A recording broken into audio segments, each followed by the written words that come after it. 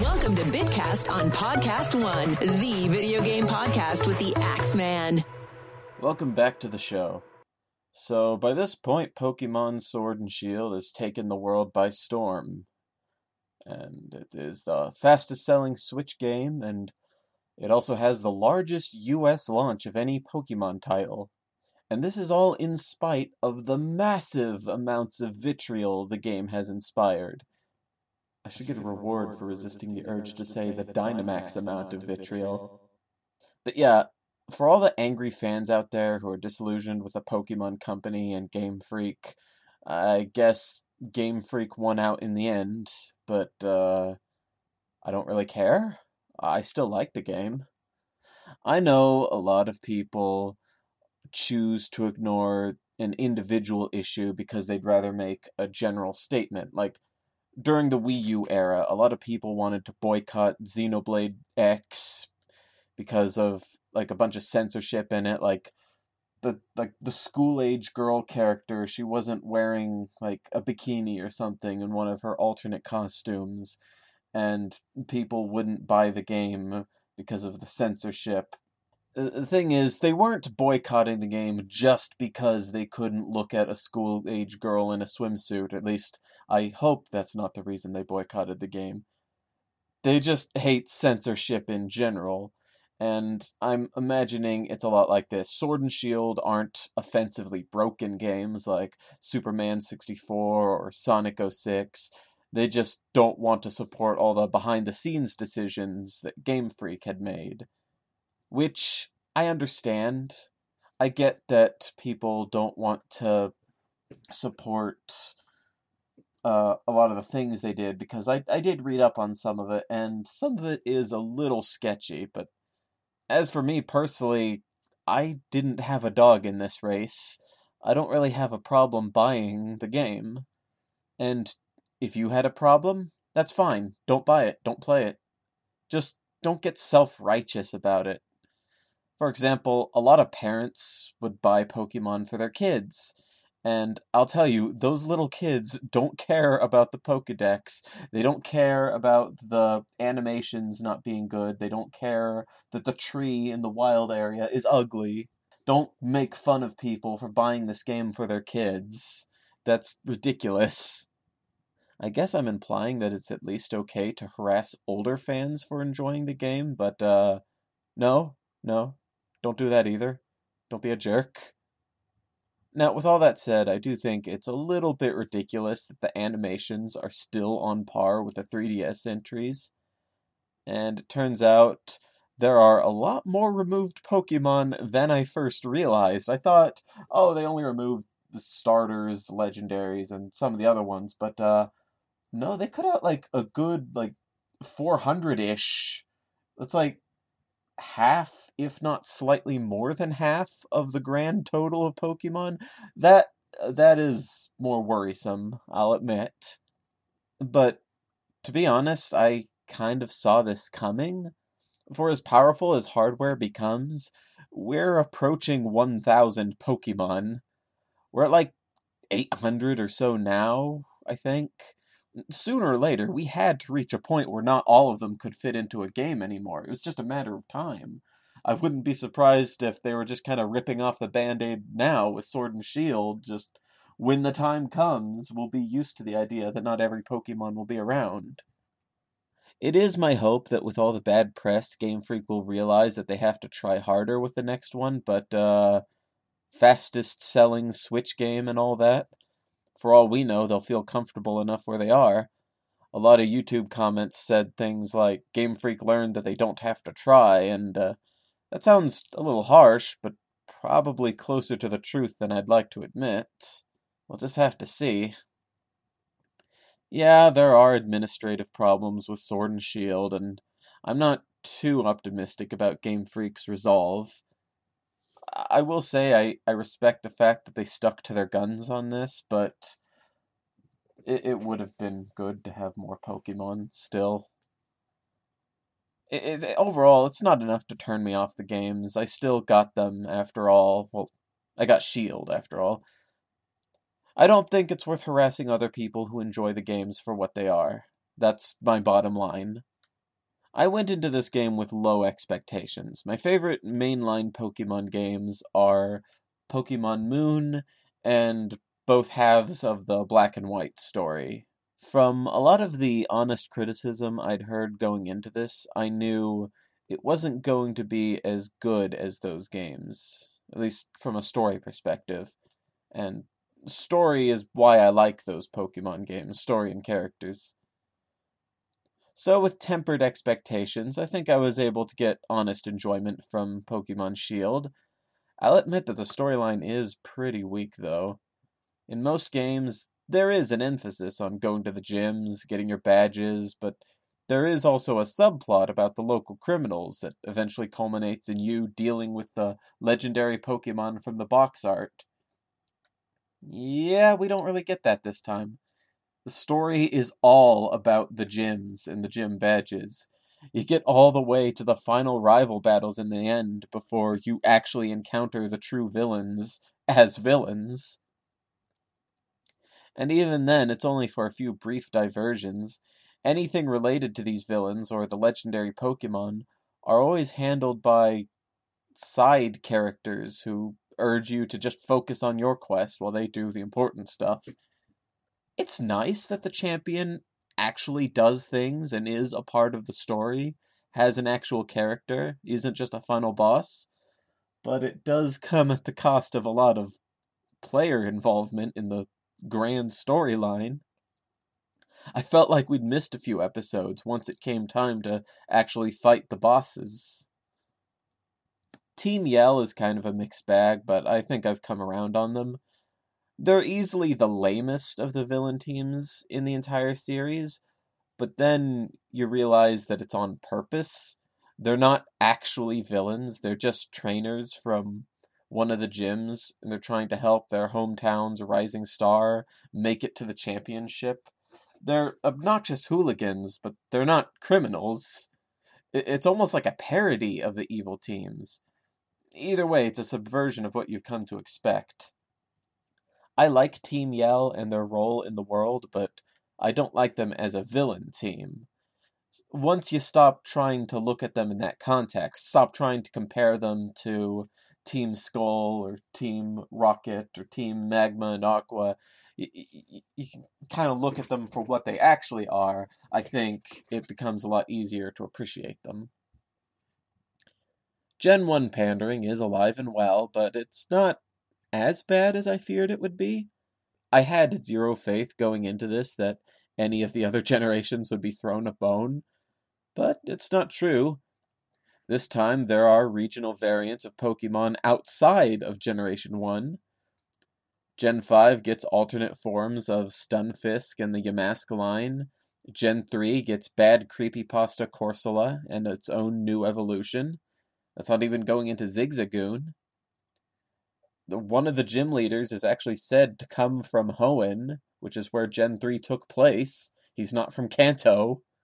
While every Pokemon can Dynamax, except maybe the wolves, if I'm remembering correctly, only a few of them can Gigantamax. Now, it took me the entire game to notice that there's a difference between Dynamax and Gigantamax, and I still don't really know the finer details, but out of all the creatures that can Gigantamax, most of them are either new Gen 8 Pokemon or, of course, Gen 1. There are a couple oddballs, surprisingly, but otherwise it's exactly what you'd expect. I think the gripes with Gen 1 pandering are valid, but I also think they've been talked to death. There's really nothing else I can say about it. I know a guy who's hated Pokemon for a long time, but he decided to give this game a chance. He's been a little out of the loop, though, so he's earnestly confused why anyone cares about the Gen 1 pandering. I mainly chalk that up to being out of the loop, but it is kind of interesting to hear different perspectives on the matter. I've come to realize that they're never going to stop Gen 1 pandering ever, but it does kind of make me wonder, why did they even bother with any other new generations then? But then they do things like the stuff in this game, like all the new Hoenmons, kind of. Stuff like that makes me wonder, maybe they will listen. You can never quite tell with Pokemon. This game does do some good things.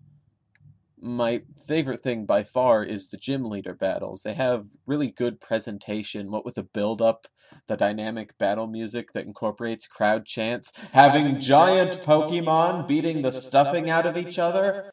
It makes each gym something that I can look forward to instead of going, oh, okay, I guess we're at this part now. They even finally give us a dark type gym, and it's a special event in the story, way different from all the other gyms. I think the rivals are all enjoyable too. Hop gets a little annoying with constantly battling. We fight him 3 times before our first gym. Calm down, buddy. But seeing his reactions to losing all the time and seeing how his own character arc plays out, it gave me a soft spot for him.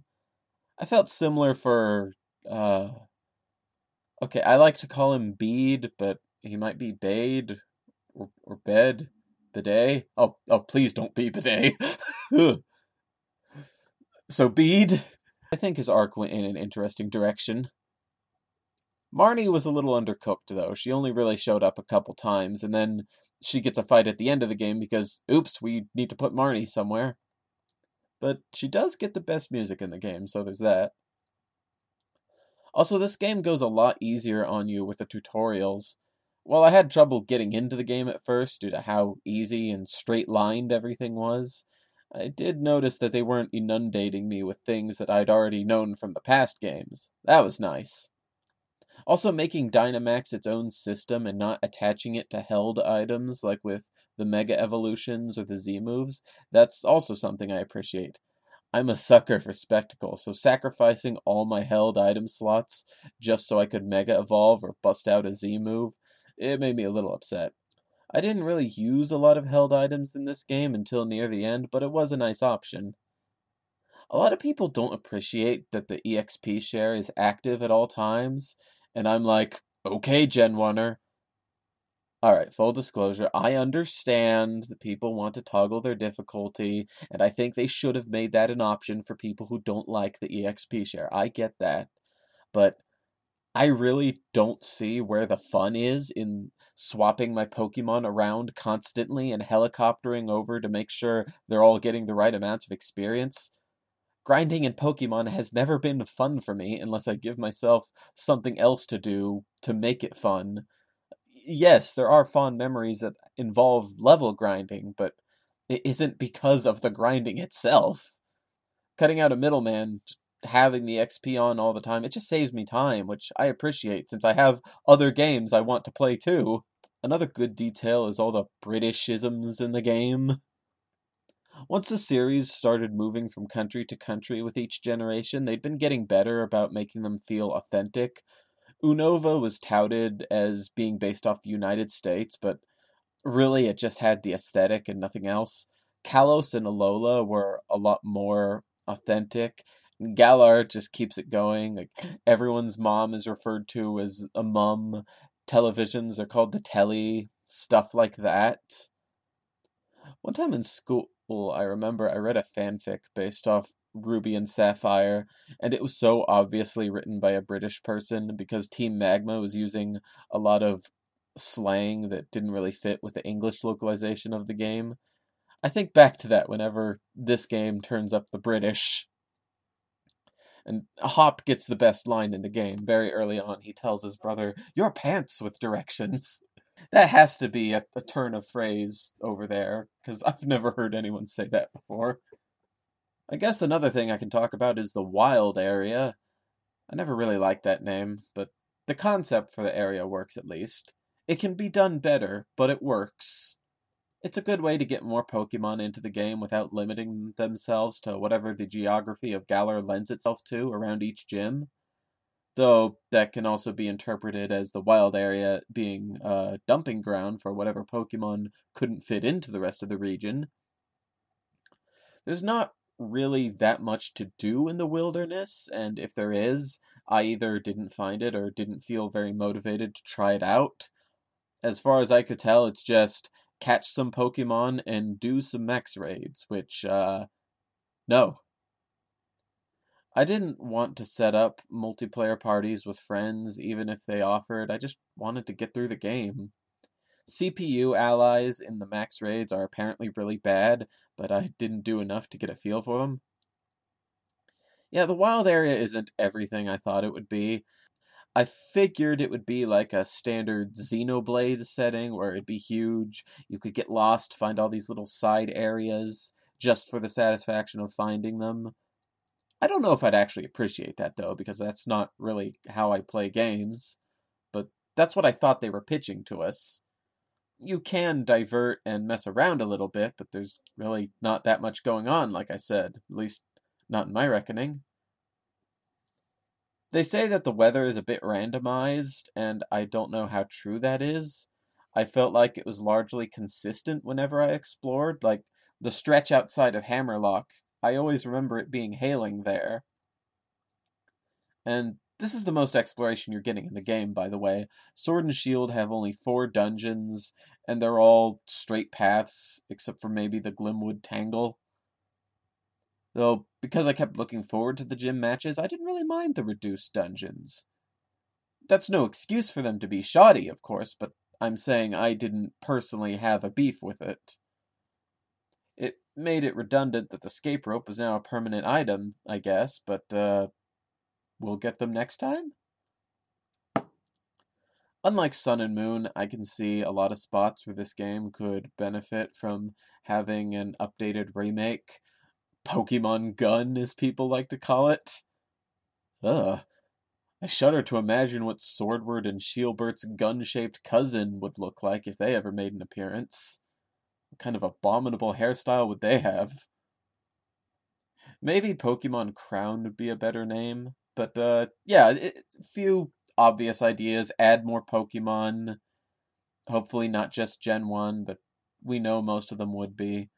Expand the dungeons a bit, maybe give us a Victory Road, even though I don't really miss Victory Road at all.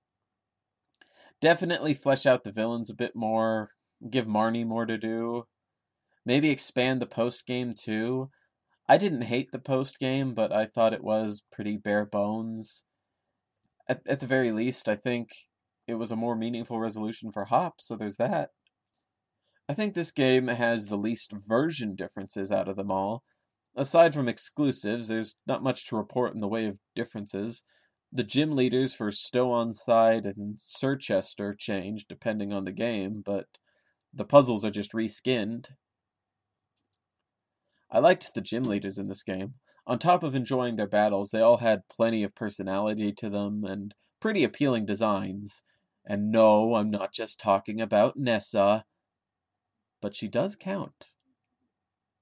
I kind of wish the alternate gym leaders got to appear in some capacity in their opposite games. Maybe that could be done in the remake. You do get to see Melanie's son in her rare league card, and that's his only appearance in S.H.I.E.L.D., and after you beat her gym, she even references his existence. I'm not sure if Gordy talks about Melanie and Sword, though, because I didn't play Sword. Bea and Alistair, though, they don't get anything if you pick the wrong game. But, yeah, I don't think I've really cared this much about gym leaders since, Gen 5. To be fair, I consider the trial captains and the kahunas to be a different thing altogether.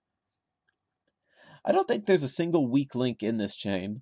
One detail I especially like is Kaboo's league cards. He looks exactly the same in both of them, but just one of them, he's younger looking.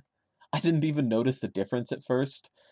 I think that really just says everything you need to know about him. The flavor text is just a bonus at that point.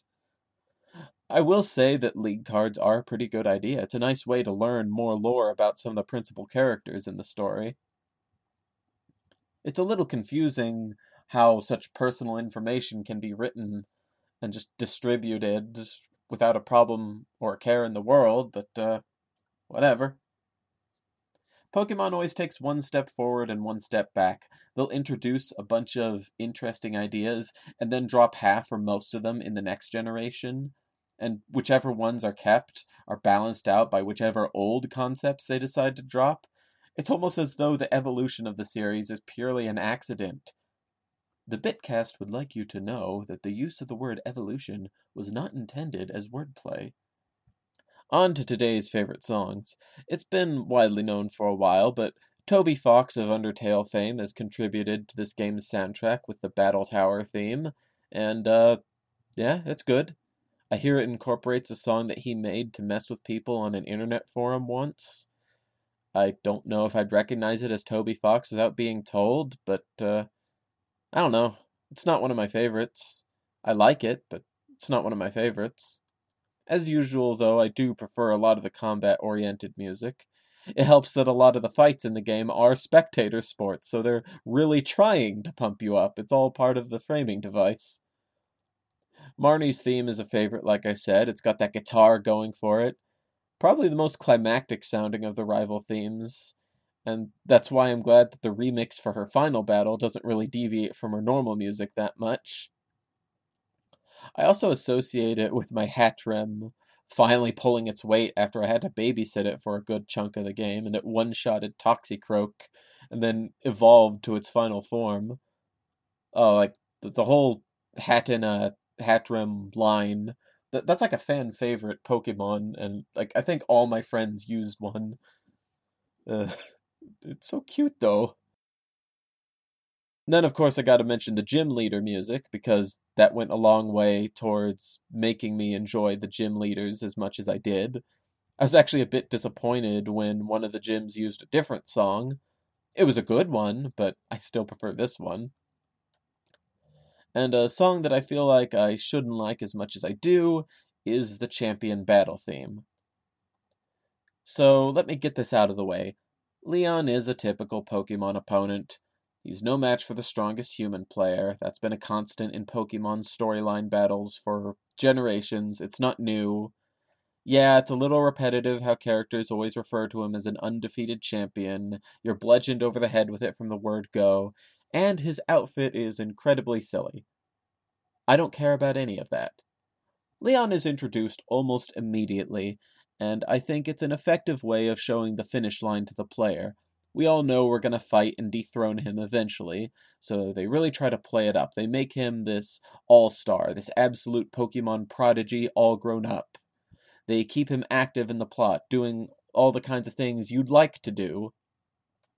Even when the player and Hop step in to catch Eternatus, I never had the impression that Leon was outmatched. Maybe just a bit tired is all. If the game wants you to know one thing, it's that Leon is the top dog. For crying out loud, his jersey number is just the number 1. I'd also heard that his team was actually pretty tough by CPU standards. Even more than that, I didn't have a super effective counter to Charizard. At least, not one that I felt comfortable with. I was dreading fighting that thing for most of the back half of the story. Even worse is that Charizard has a grass move, so a lot of the usual suspects wouldn't have worked for me. Not that I really tried any of the usual suspects, I just ended up having to go in without any dedicated Charizard killers. Apparently Charizard has like a grass move, in between also having a rock move, and his flying and fire. Is Charizard secretly the Avatar? With all the hype-inducing stadium matches and all the build-up to how strong Leon was, I bought into it. I was excited and nervous to throw down with the champion. As I fought with his team, switching out my loyal party members one at a time each time he switched his, I got to hear the music. There was a little bit of chiptune in there. It reminded me of the old days of Pokemon. I didn't play during those days, but I felt it. I felt, for better or worse, we've really come a long way. This is how the first main Pokemon game on a console, their first Switch outing, wraps up. It gets even better by remixing the Hall of Fame theme, which I first recognized as the music from Sword and Shield's reveal trailers. So I was getting blasted with memories on 2 different fronts. Then to make it even better, the crowd starts singing along on top of their chanting and cheering. I really felt like I was accomplishing something. Then I actually got to finish Charizard off with my evolved starter, my fire type. It felt like such a perfect way to end the fight, end the story, and end the entire decade. All those emotions that came from hearing that song, it's probably still not my favorite track in the game, but it's definitely up there. At least had a really big impact on me. Pokemon Shield and Sword are alright. There are understandable gripes to be had with it, and legitimate reasons to be upset with Game Freak, but I was able to put them aside and enjoy what good there was. Does that make me a vapid sheeple? Well, maybe, I don't know. I like to think I can think for myself, but I've fallen for a lot of games in the past. But sometimes I'm rewarded with that, with an enjoyable experience, so who really knows? I'll repeat myself that this isn't my favorite generation, and that I had to lower my expectations, but I'm happy I played this game. There are a lot of things that annoyed me very much, but then I noticed that I'd forgotten about most of them after they were over. I was left with more good memories and feelings than bad. That won't be everyone's story, but it was mine. That's all I have to say about Pokemon Shield. Thanks for listening to the Bitcast, and I'll see you on the next one. Listen to Bitcast anytime on PodcastOne.com and on the Podcast One app.